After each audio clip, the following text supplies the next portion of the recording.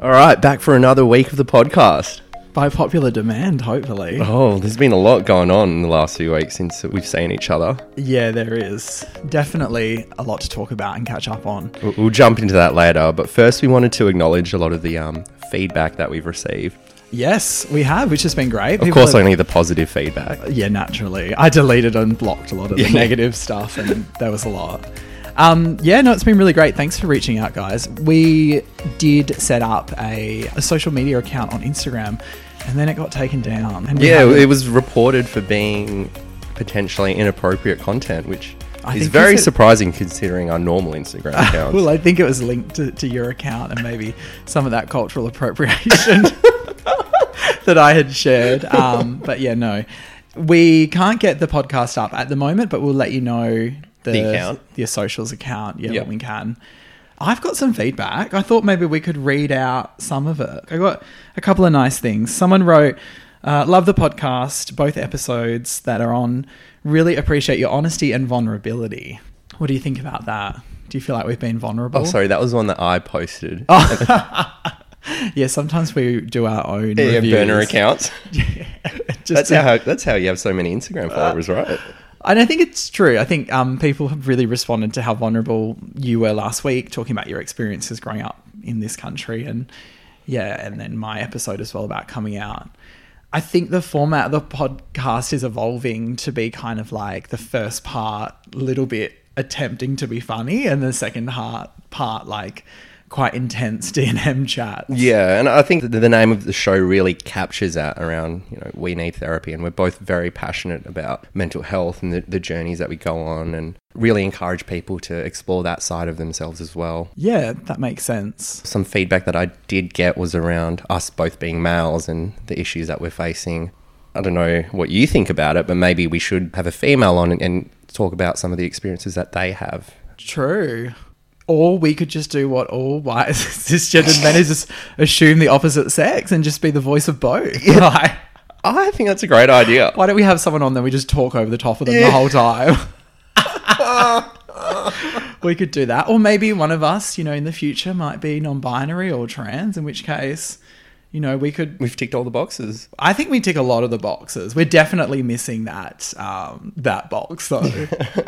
But absolutely. We could do that. Did you have any feedback that you wanted to read out? Yeah, I was quite surprised by the people that have listened and reached out, people that I haven't seen in quite a while. Yeah, it was a very hard episode for me to record last week, and it definitely went places that I didn't expect it to. Yeah, very dark and scary. I was kind of aiming for lighthearted, and then all of a sudden we dipped and that's well below the rainbow. More of a reflection of your interview skills more than anything. But that was a car crash. Yeah, a few people were quite triggered by it and very shocked about how things like that could happen in modern day. But I actually got a lot of messages from people who are Asian or half Asian, and listening to the podcast, they've reached out and said, oh, actually, those things do happen to me. And I'm surprised because I thought, I was the only one that it happened to. So yeah, which is just like harrowing to think that, one, it happens at all, but two, it's so much more common than we want to acknowledge or even realise. Yeah. And most of it, people enjoy the piss take of my life. And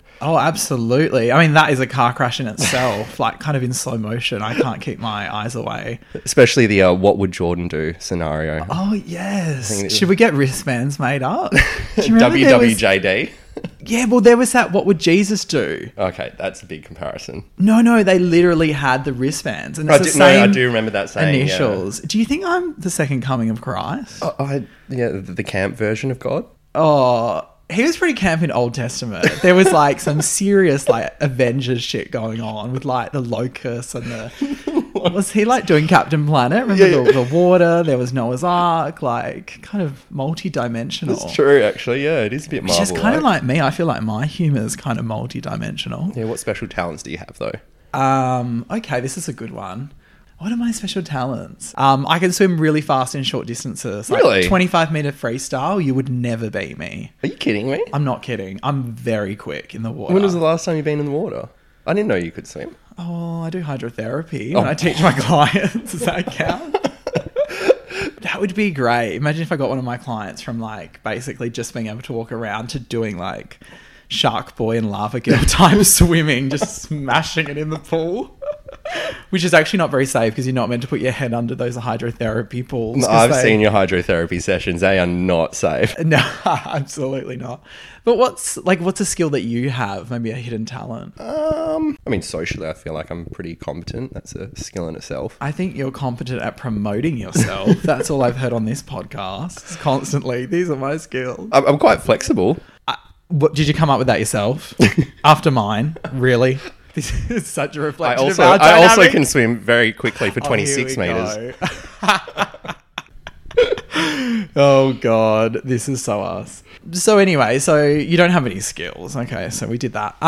We've had an upgrade. We're recording in a new premise, aren't we? Yeah, well, we're in someone's house and the owners aren't here. You've got a balaclava on, so I think I'm just gonna get a heavy dark eye makeup. No, we've moved from North Perth, kind of where you are, is that North Perth area. We've come to the elaborate tree lush scenes of West Perth at the moment, and we'll be straight back to North Perth next week. I was going to say, I don't think anyone cares about where we are. I don't think so. But it is really echoey, so It is quite nice here. For context, we're in Jordan's partner's house. I'm currently in their bed. why are you naked? That's what I want to know. No, it is very lush. We've got it's a pretty messy room at the All right, moment. I'm bored of but this. Let's move on. I'm No already one bored cares. of this podcast. Can we end? So what's been happening the last few weeks? I had a busy yeah. few weeks, actually, settling back into the routine of life. What's happened with me? Nothing much. Just almost died. That was about it. Oh, here we go. Well, I mean, this isn't even an over-exaggeration, unfortunately. But yeah, no, I have been in hospital and yeah, I've been pretty sick. But we thought we would... That kind of got me thinking about times when you've had kind of near-death experiences. Yeah, so we'll delve into that in a bit because I want to unpack that. There's nothing to unpack. Just a brief 8-day stay, including ICU. It's very little trauma. So let's go into something a bit more lighthearted. So have you ever Near-death experiences? Yes, near-death experiences and peeping across the curtain to the other side. Have you ever had anything where you've thought for a moment like, oh, this could be it? Well, it's not a near-death experience, but it was very confusing at the time. Okay. A few years Sexuality-wise? A few years ago, I don't know if you remember this, I ended up in urgent care one night because I was pissing out blood. So you couldn't even make it to ED? Yeah. You couldn't even, not Didn't even even that qualify. serious? Yeah. Didn't even qualify for ED. Wait, was the urgent care, is that where rich people go when they don't want to go to ED? Yeah, it's basically like What were you doing there? I have family, Supported financially. just like you So are. basically my life. Yeah, that's why we're in this house right now. Can you get that champagne for me, Yeah. please? Yeah, so all I remember is I was watching this football game and my team was losing and it was a final and they lost and I got so angry that I just needed to go for a run. And if anyone's seen pictures of me, I'm not a fit person. And I do not go for runs. Okay. So I went for a run. Bit like and- the Biggest Loser marathon or like... That's a terrible Come joke. on, man. We can't add fat people to the list of... People that don't support this podcast or think we're going to get cancelled. No, I loved The Biggest Loser. I was think a they good should bring show. it back. Yeah, well, I mean, I think they stopped it because Controversial. the fact that people were being entertained by watching fat people lose weight. Yes. I think there was a whole okay. mental health side of things there. And Right. Yeah, it sounds like a really dangerous topic now. I've got nothing to say. I fully support whatever anyone believes. Okay, moving on. whatever anyone puts in their mouths. Ew. Okay, so you... So I remember going for this run and then like 10 minutes into the run, my bladder just felt really full, like I needed to pee, which when you're running is very rare because you're sweating out and you don't usually need to pee. And I remember it got to the point where I couldn't run anymore and I had to walk because my bladder felt like it was on fire. So I ended up going home, dropped my Dax and just peed like, I reckon 2 litres of blood. Ugh, Jesus. Yeah. Content warning? Someone might be like basically eating their breakfast. I think this podcast is a near-death experience for whoever's listening. Oh, God. So what happened? In the end, what was the outcome? No idea. Oh, you randomly just peed blood? Yeah. And so they sent me to urgent care and then I kept peeing blood for a few hours and the next day I woke up, it was gone. You didn't have that beetroot smoothie before, did you? No, well, the doctor was like, have you been sexually active? And I'm like, Oh, definitely not. Oh, I got quite excited when I was peeing blood. I thought it might be chlamydia or something. Oh, no. I was like, oh, that means I must have had sex recently. Wait, if you don't know if you've had sex, I'm thinking that's some sort of sexual assault issue, which is definitely not funny. All right, we're not touching on that. So many things we can't touch on this episode. And why is your hand on that? That's what I want to know, why you're touching that to begin with. Oh, God. But yeah, that was my near-death experience. Yeah, that is, that sounds like a serious medical issue. I don't think I've had any crazy near-death experiences. I have been hospitalized a couple of times, 3 times for broken arms. Oh, really? I broke my right arm twice. The first time was the most serious. I was trying to do some tricks on a trampoline, went a couple of meters into the air, landed on like a wooden sleeper kind of pole, like a big thick, arm went straight down, snapped it in half basically. Jeez. That was pretty serious. I had the full cast from the wrist all the way like past the elbow. Anyway, that was 2 days before we flew out for like a 10-day holiday in Bali in their summer. How long ago was this? Oh God, it was like 20 years ago.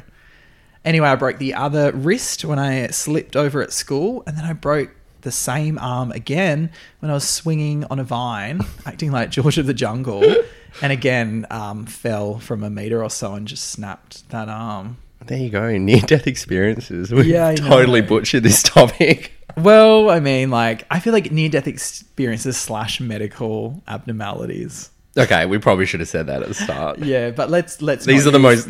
Both these stories that we've just said are the most lame stories. I got bored of my story halfway through. I didn't even listen to your story. You broke your arm, like big fucking whoop. I broke fucking 3 arms. Give me a break. But yeah. Oh. What are you thinking about? I don't know if I should tell this story. Just tell it and then we can... It's another medical related story. I've told you this before and I'm actually a bit scared to say this because it's very personal. Just tell it and then I will tell you. My reaction will tell you if we'll keep it or not. All right. It involves a female. Wow. That's the first time I've heard that. I think it was about 2 years ago now. We had a night out. It was someone's birthday. We went karaoke and there was a big group of us, but there was this extra person who was a friend of a friend that came along. Anyway, we got really drunk and I ended up hooking up with her. Wow, that's an abnormality in itself.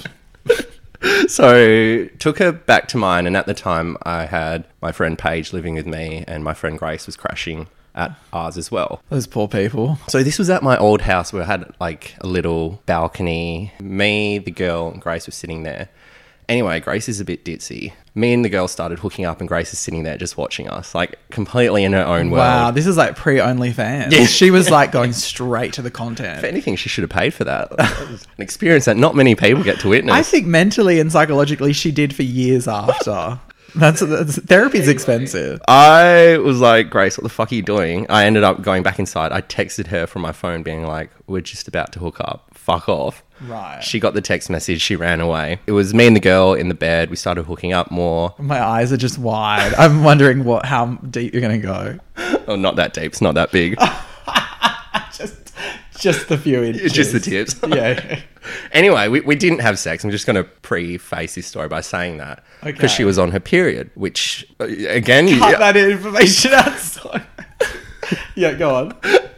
So you didn't have sex? No. So because she was on her period, she's like, I don't know, the logistics behind it. This is probably why we need a girl on the podcast. Absolutely. But we couldn't have sex for that reason. So anyway, she proceeded to give me a hand job, right? Jesus Christ. And I don't know if it was the angles or just the way that we were positioned or whether she was just terrible at it. It honestly was the worst hand job I've ever received in my life. And that's the first and only one. So you've got not much to compare it to. I've got this hand and the other hand to compare it true.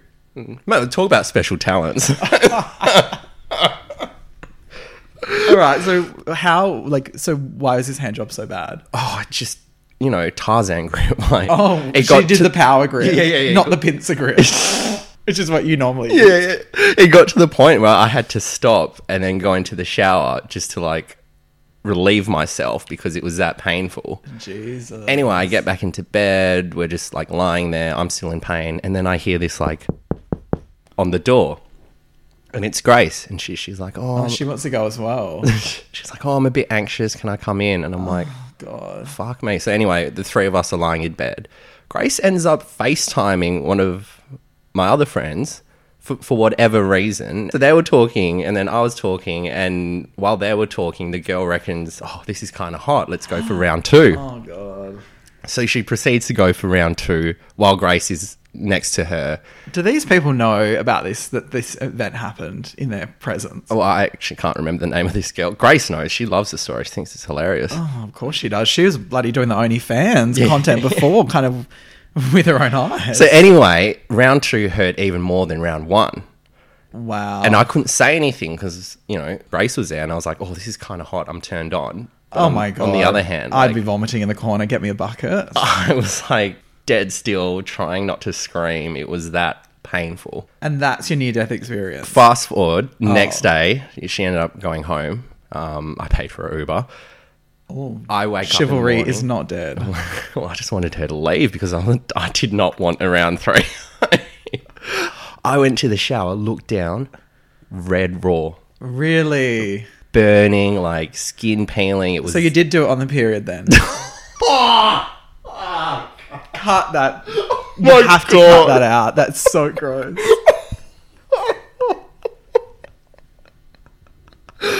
Oh shit. Oh my God. Sorry.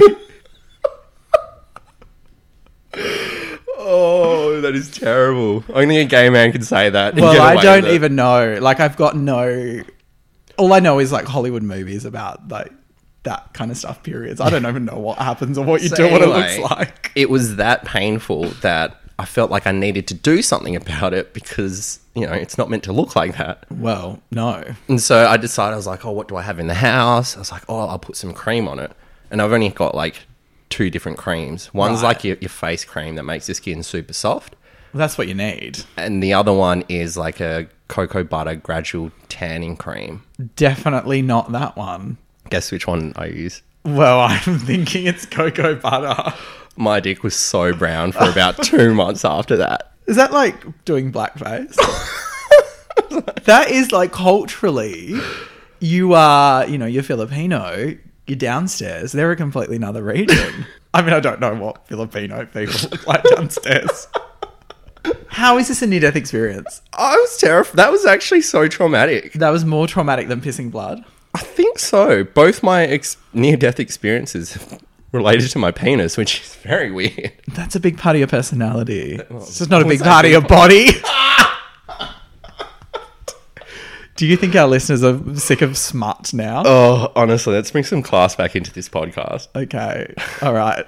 Let's talk about actual near-death experiences because you were in hospital for 8 days. You've been out now for almost a week. I've seen you a few times, but we haven't really talked about it. Yeah. But That's I was true. quite concerned when you were in hospital. Yeah, we should say that this near-death experience is now not a laughing matter, but yeah, pretty serious. So, yeah, I've got my piece of paper here that says kind of what I had. Your discharge summary. My discharge summary.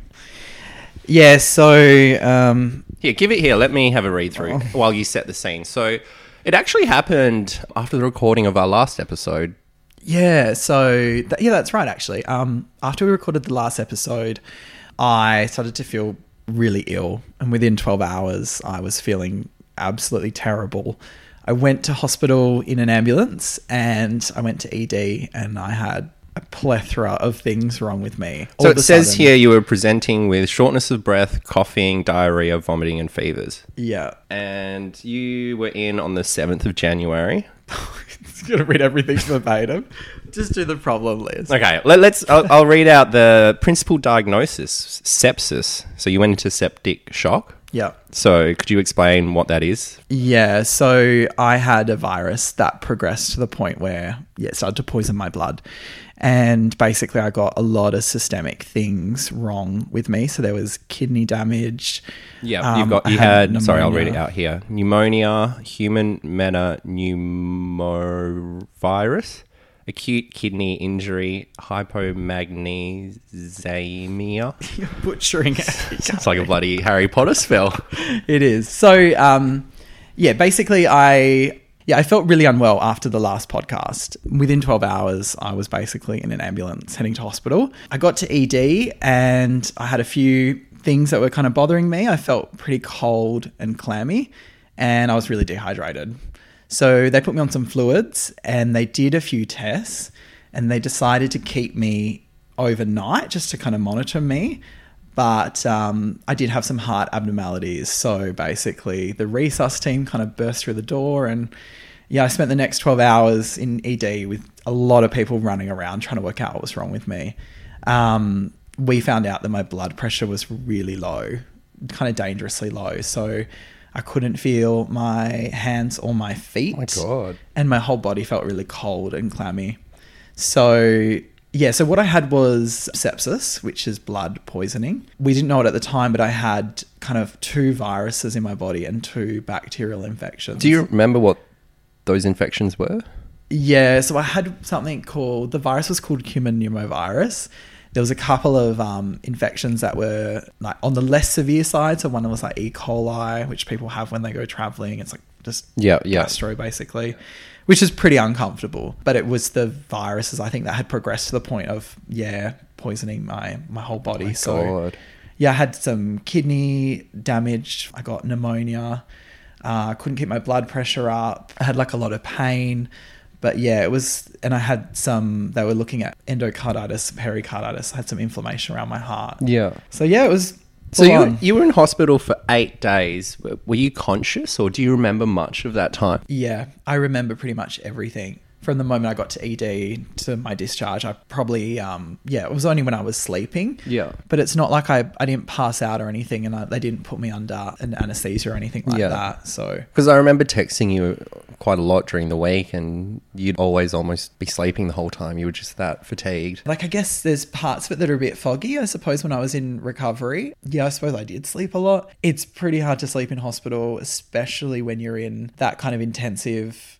I was in ICU at one point. So you basically, the rule is you're basically one-to-one nursing, which means if you're in the room, your nurse is right there by your side. Yeah. They do such aggressive monitoring of your body that basically are constantly monitoring your oxygen, your blood pressure, your heart, lungs. They've got machines everywhere. So is this the first time you've been in hospital? Yeah, first time as an adult. Yeah. I was in and out of hospital like every year. I'd be in for about a week with my asthma. Yeah. My asthma was a really big problem when I was younger.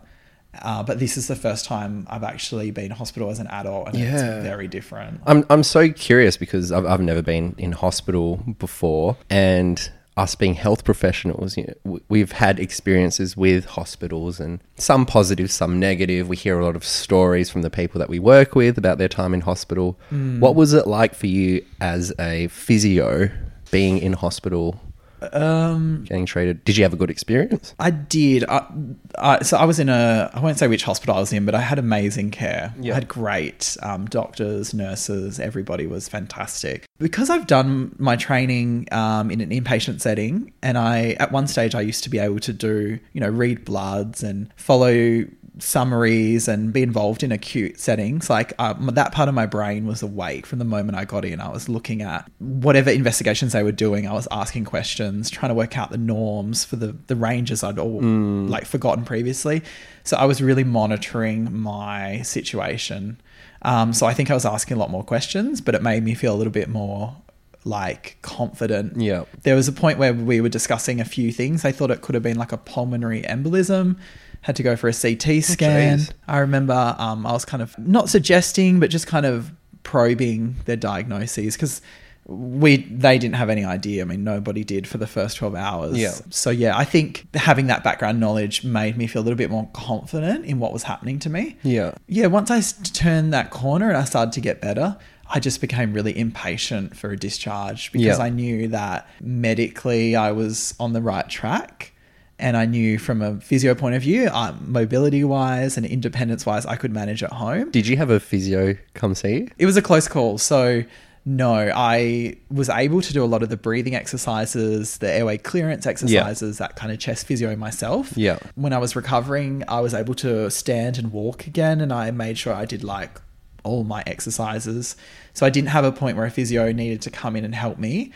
But I was actually deliberately hiding from the physios on the ward because I was pretty confident that if I was face to face with them, I would have known who they were.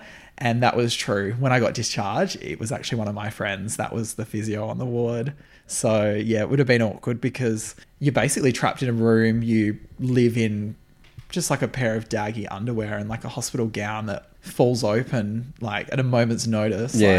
It's not a position where you want people to see you. What about other allied health? You're typically quite dismissive of OTs. Did you have one come out and see you? They didn't even bother to check on me. I think my handwriting was fine throughout all of it. So didn't need the OT thing. What else do they do? Bit of transport training, get on the bus, do the smart rider. What about a bit of community integration? Because clearly that's something you're lacking in. Yeah, well, that's true. I was pretty bored. I was on droplet precautions, so I was in a solo room. Oh. And if a nurse or a doctor came in, they had to glove, gown, mask, and then a face shield over the top of that. What was that like? Frustrating, because when you push the call bell, somebody has to then do a full PPE fit out to come to you, so it takes quite a while. Did it feel like I've known people who have been in droplet precaution wards before, and they always say they feel disgusting because no one can come in and see them unless they're fully, like, I don't know. Did you ever get that experience? Not really. It was just more irritating that I felt bad that the people that were looking after me and basically saving my life were so restricted with their access to me, or at least it just took them extra time. So what about having to be in a room by yourself for 8 days? I mean, you're a very social person. Yeah, absolutely terrifying. I should say I did have a few people come visit me, as long as they kind of did the precautions. You. Yeah, no, that made me feel a lot better actually. Yeah, there was a lot of moments, especially after kind of day 2 or 3 when I was getting better. The nurses and the doctors, they don't come and see you if you're on the track to recovery. So apart from your medications, you just don't see anyone. I spent a lot of time looking at the clock. Yeah, how do you occupy yourself? Because you have no solitary activities that... Yeah, I don't. My whole interaction is based on people. Yeah. So... Yeah, really difficult, super difficult. There was a lot of thoughts going through my head at that point, and just to be alone with them was, I would say, scary. I noticed that I was kind of sending messages and kind of reaching out to people, but the tone of it was like more like accusations as opposed to like... Oh God, that's why I muted you from messaging me. I thought there was a reason. Yeah, no, I don't even know how to describe it. And I have actually spoken to my therapist now about that period of being alone is something that I've always struggled with. And I know that we've spoken about it as well. So it was kind of something that I was worried about, and that, it kind of came true. Do you have any reflections about that after talking with your therapist? Not so much that part of it, just that it's a goal that I need to work on. Because at the end of the day, one thing that my therapist said is that, in life, no matter how many people you surround yourselves with, like, you will always end up being alone at some point. Oh, absolutely. And that was, just something that they said. And the other thing they said was that no matter how, this is like really dark as well. They said no matter how close you get with someone, whether you're married to them or it's your best friend or your family, no one will ever understand you like you understand yourself. So you'll always feel that piece of you that's alone. Yeah. And I think that kind of really hit on something. I was like, oh God, brick wall, like bang. It's funny because we've had these conversations before around being okay with your own company. And it's something that I've been working on over the last few years. And I've been telling you my stories about that. And you were saying, this is definitely something that I need to do as well. But there was just no motivation for it 12 months ago. I feel like it's a goal. It's a pipeline goal that I know it exists and I acknowledge it. I know I'm terrible at it, But sometimes I'm just like, oh, I'm having too much fun in my Yeah. life, being surrounded by all these people, and it's really fun. And then something like this happens where you have no control. So do you feel like after this near-death experience, you're more motivated to explore that a bit more? Yes, but I still don't want to. Yeah. I know I have to do it. Yeah. Yeah, but I still don't want to. And I don't know if a part of me ever will. But there's loads of things in life that we have to do that we don't want to. Mm. Yeah, anyway. So apart from that, people often talk with near-death experiences that an experience like that can change the way you look at life or the way that you perceive things. Has that happened to you? Yeah, it definitely has. I did a lot of... It didn't happen overnight, though. Like, when I got discharged, a lot of people kind of said to me, do you feel different? Or what do you think will happen differently? And for the first 3 to 4, even 5 days, I couldn't think about anything but just trying to recover. When I first got out of hospital, I could walk, and I could walk like, you know, a couple of 100 meters, but my legs got shaky and Yep. I can't stand for too long. Otherwise I felt a bit ill. I've been out of hospital now for 8, maybe days, maybe 9 days, and I've gotten so much stronger. Yeah. Once I started to feel better, then I could physically focus on my mental state. And I did realize there's a lot of stuff that I needed to change. I did a lot of reflecting about like where my priorities are and where my health is, and that I need to start paying more attention to that. And yeah, I guess there's a lot of stuff that I'm still considering, but one of the things that I was thinking about was just where I need to sit in my priorities. Yeah. Me versus my friends, me versus my relationships, me versus my family. Yeah. Yeah. And just kind of elevating that portion of myself, my Yeah. priorities. Which is different to the entitlement schema that you experience, though. Yeah. That's kind of, yes and no. Like, my therapist says that the entitlement is like a coping strategy. So I don't I kind of put myself first and believe all this stuff about myself, but it's like, it's not real. That's a strategy that I'm using just to protect my vulnerability. Yeah. As opposed to like actually elevating my priority being myself. Okay. So I think see that. like it's a bit more authentic to Yeah. truly believe you deserve this. Yeah. As opposed to just having this like armor around you that's like, oh yeah, I'm amazing and I'm better than you. Yeah. Which is like, I don't know, it feels like such a horrible thing. And it's so funny when actually just going back to when my therapist and I did my schemas or my coping strategies and all of this, like he said to me, like, there's no right or wrong coping strategies to have. And then proceeded to tell me some of the worst things I've ever heard about myself in my whole life. I remember one of the sentences that came out with entitlement was, you believe that your opinion is the right one at the expense of all others, and you will fail to consider anybody else. Which just sounds like quite a negative thing. I mean, yeah, it definitely sounds negative, but I can see aspects of that historically through working with you. Yeah. Not towards me. Which makes me feel even worse that that's true, that rings true. Yeah. But that's just something I do when I feel like I'm vulnerable or that I'm worried that I'm not enough. It's like I just go full, the other way. So you've been seeing a psychologist how long now? Oh, I've been seeing him for, probably coming up to almost 12 months now. Yeah. It's expensive and he's very busy. So it's not like I'm seeing him weekly. It's more probably like every third week. But yeah, I've been seeing my guy for a while now and he's really good. Yeah. That's almost perfect timing that you could see him after this whole experience of the last week. Yeah, it was quite lucky. There's been a lot of things like flying around in my head, and it's funny, like when I have a session with him, sometimes I have a plan of what I want to talk about, and sometimes it's just like my head feels like a solar system of things just bouncing around. Can you help me to just think of one thing or straighten it out? Yeah. So can I take you back to this whole near-death experience and being in ICU? At what moment during the 8 weeks there did you realise, I was holy there for shit. 8 days. Yeah, did I say 8 days? You said 8 weeks. It felt like 8 weeks because you weren't in my life.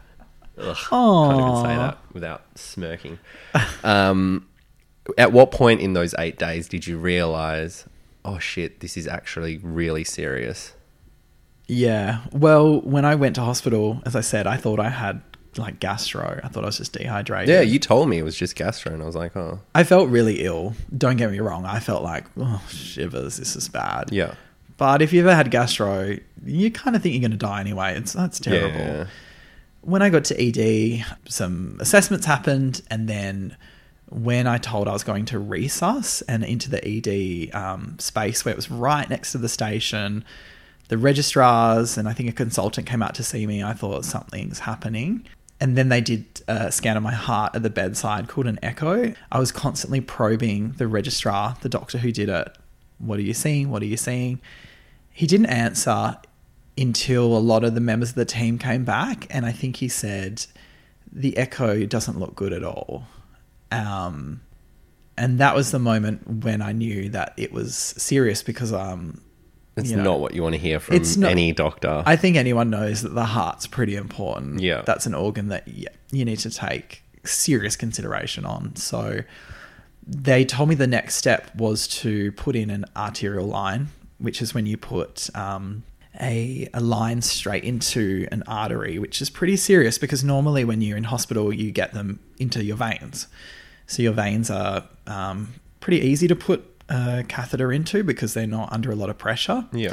The arteries, they're coming straight from the heart, so they're full of blood. And when you have to pierce one of those, you have to get a doctor with a bit of experience because it can go wrong. But it also means that a lot of medications can get around a lot quicker. And there's some medications that you can only give through an artery. But when I was doing my physio training and I was in hospitals, I remember when someone had an arterial line, it means that they're pretty sick. It means that they're going to cardiology or ICU or an area of the hospital where you've got people who seriously know what they're doing. So the moment they put that in or they told me, I just cried. Like, yeah. What was the thought that was going through your head in that moment? Holy shit, what have I done, basically? Like, what's happening to me? I think the moment, they told me they were doing an art line, I said, but I'm only 30 years old, which is like pretty hard to even say now. It was like, but you don't realize I'm only 30 and I haven't done anything wrong. Like my body is supposed to be functioning. Yeah, it's healthy. Like I go to the gym like 4 or 5 times a day. I don't eat a lot of fast food and I don't do like drugs that would affect it in this way. Like I don't understand. I'm not a crazy drug addict. I don't even know. Like even now I don't know how to articulate it. I think it just goes to show the seriousness of the infections that you've picked up. Yeah. Yeah. There was a lot of, I remember I had a nurse who was really nice. She held my hand a lot when they were talking about the things that were going on with my body. The other thing is when you get an arterial line put in, they have to dim the lights and they put like a special, they use a special light to visualize what they can find. And you have to be really still when they give you a pain injection and then they basically try and find the artery. And it takes a while. Like it can take up to 5 minutes where they're basically sticking something in you. It's just, you can kind of feel it, but you can't. And I couldn't look at it and it's just freaking gross. And it actually took them 3 attempts to get the line. Is it painful? You can't feel it because they put a local anesthetic in your body. But like the idea of someone stabbing you with a pretty big needle and having to do it 3 times. You can kind of feel it and it's not nice. Yeah. Yeah. Do you feel like you have a newfound respect for people that end up in hospital or even the people that we work with and what they go through? Yes. And yeah, to an extent. I always knew hospital was a pretty dodgy place. Not dodgy. It's not a place that anyone wants to be in. No, I knew it wasn't fun. I will say there is a person that I know who's been in hospital a lot. And I think back to them and the experiences they've had. And I guess for that person, I've definitely got a newfound respect because, they've dealt with this before and I've dealt with it now and it sucks. it seriously has big implications on my life and the way that I think and the way that my body moved and responded. And yeah, I would say that, yeah, anyone who deals with this is, yeah, they've got a lot going on. Just on that, do you have any lingering effects physically from that? No. I've repeated a lot of the scans and assessments and they've all come back normal. Yeah, so I've been really lucky. Absolutely, yeah. Sepsis is not something to skim over. No, thinking back to the key moments of like, yeah, just that moment when I brought my hands to my stomach and it was cold. Like I've never had poor perfusion in my, or blood supply in my hands before. I know some people do, but like when you've always felt your body warm your whole life and you bring it and it's cool, it's like, whoa, like that's not meant to be cold. And I couldn't feel them. I couldn't feel my fingertips. Could you eat or anything? No, because I was throwing up because I was like basically had gastro symptoms. Yeah. So yeah, not good. So how did you keep up your fluids and your... IV, everything was IV. Yeah. I mean, I had 4 ports in me that were running like IV antibiotics, fluid. I had a chemical called noradrenaline to keep my blood pressure up. Yeah, there was a lot. There was one stage where I was on 8 hours of IV antibiotics per day. So like, yeah, that's a lot. I just can't even imagine just being in that room 24/7 for 8 days with your body failing you. I was really lucky and also proud of my body. Like it went through a lot and I was unlucky to get what I did. You know, I was traveling with people who didn't get any of those viruses or whatnot. So you definitely got it from Bangkok? Yeah. I mean, how long's a piece of string? Like, I had the virus after I went to Bangkok. Yeah. Is it possible I got it in Australia? Yes. But I had symptoms pretty much from the flight back to Australia. Yeah. So... yeah, I think, but I'm most proud of the way that my body has reacted to the treatment. And I actually only needed that life-saving drug for like 15 minutes or something. Like my blood pressure returned back to normal straight away. And yeah, everything just trended down till it was like normal levels. I was really lucky. Very much so. And I think really highlights how lucky we are in this country to get, you know, that primary health care, to get really well looked after. And yeah, definitely. It's scary to think from my end that, you know, things could have been so much different. Yeah, absolutely. And I don't think I realized how ill I was until I started to get better. I remember the doctors came and saw me and I could see they were relieved in their eyes, and that kind of scared me because I realized that, yeah, they were worried. There was one point when they were worried. So yeah, I was really lucky. Well, we have a habit of, you know, doing episodes and ending them in a real depresso mood. So thank you for continuing that trend today. I know. Can we get some dark comedy in here? I mean, like, yeah, it is. The positive is that I've walked away from this. Oh, absolutely. Like, with no long-term, like, complications, and that I'm super proud of my body for coming back and basically just surviving. That's all I'm looking for. Why I call you the cockroach. Ew, that's so gross. But no, thank you for sharing your story. And yeah, it was a very scary time for not just you, but the people around you that really care for you. And yeah, definitely. We're very glad to see you come out of this a changed man, and you know, the fact that you're healthy and well, it's yeah, I'm very, very lucky, and I had so much great support when I was in hospital. My family were amazing, my partner's incredible, friends reaching out all the time, and just even like my bosses and the CEO of the company that I work for is pretty cool. That everyone, it was really touching how they all came together. That's nice. Yeah. So anyway, that's my story, and that's the end of the episode today.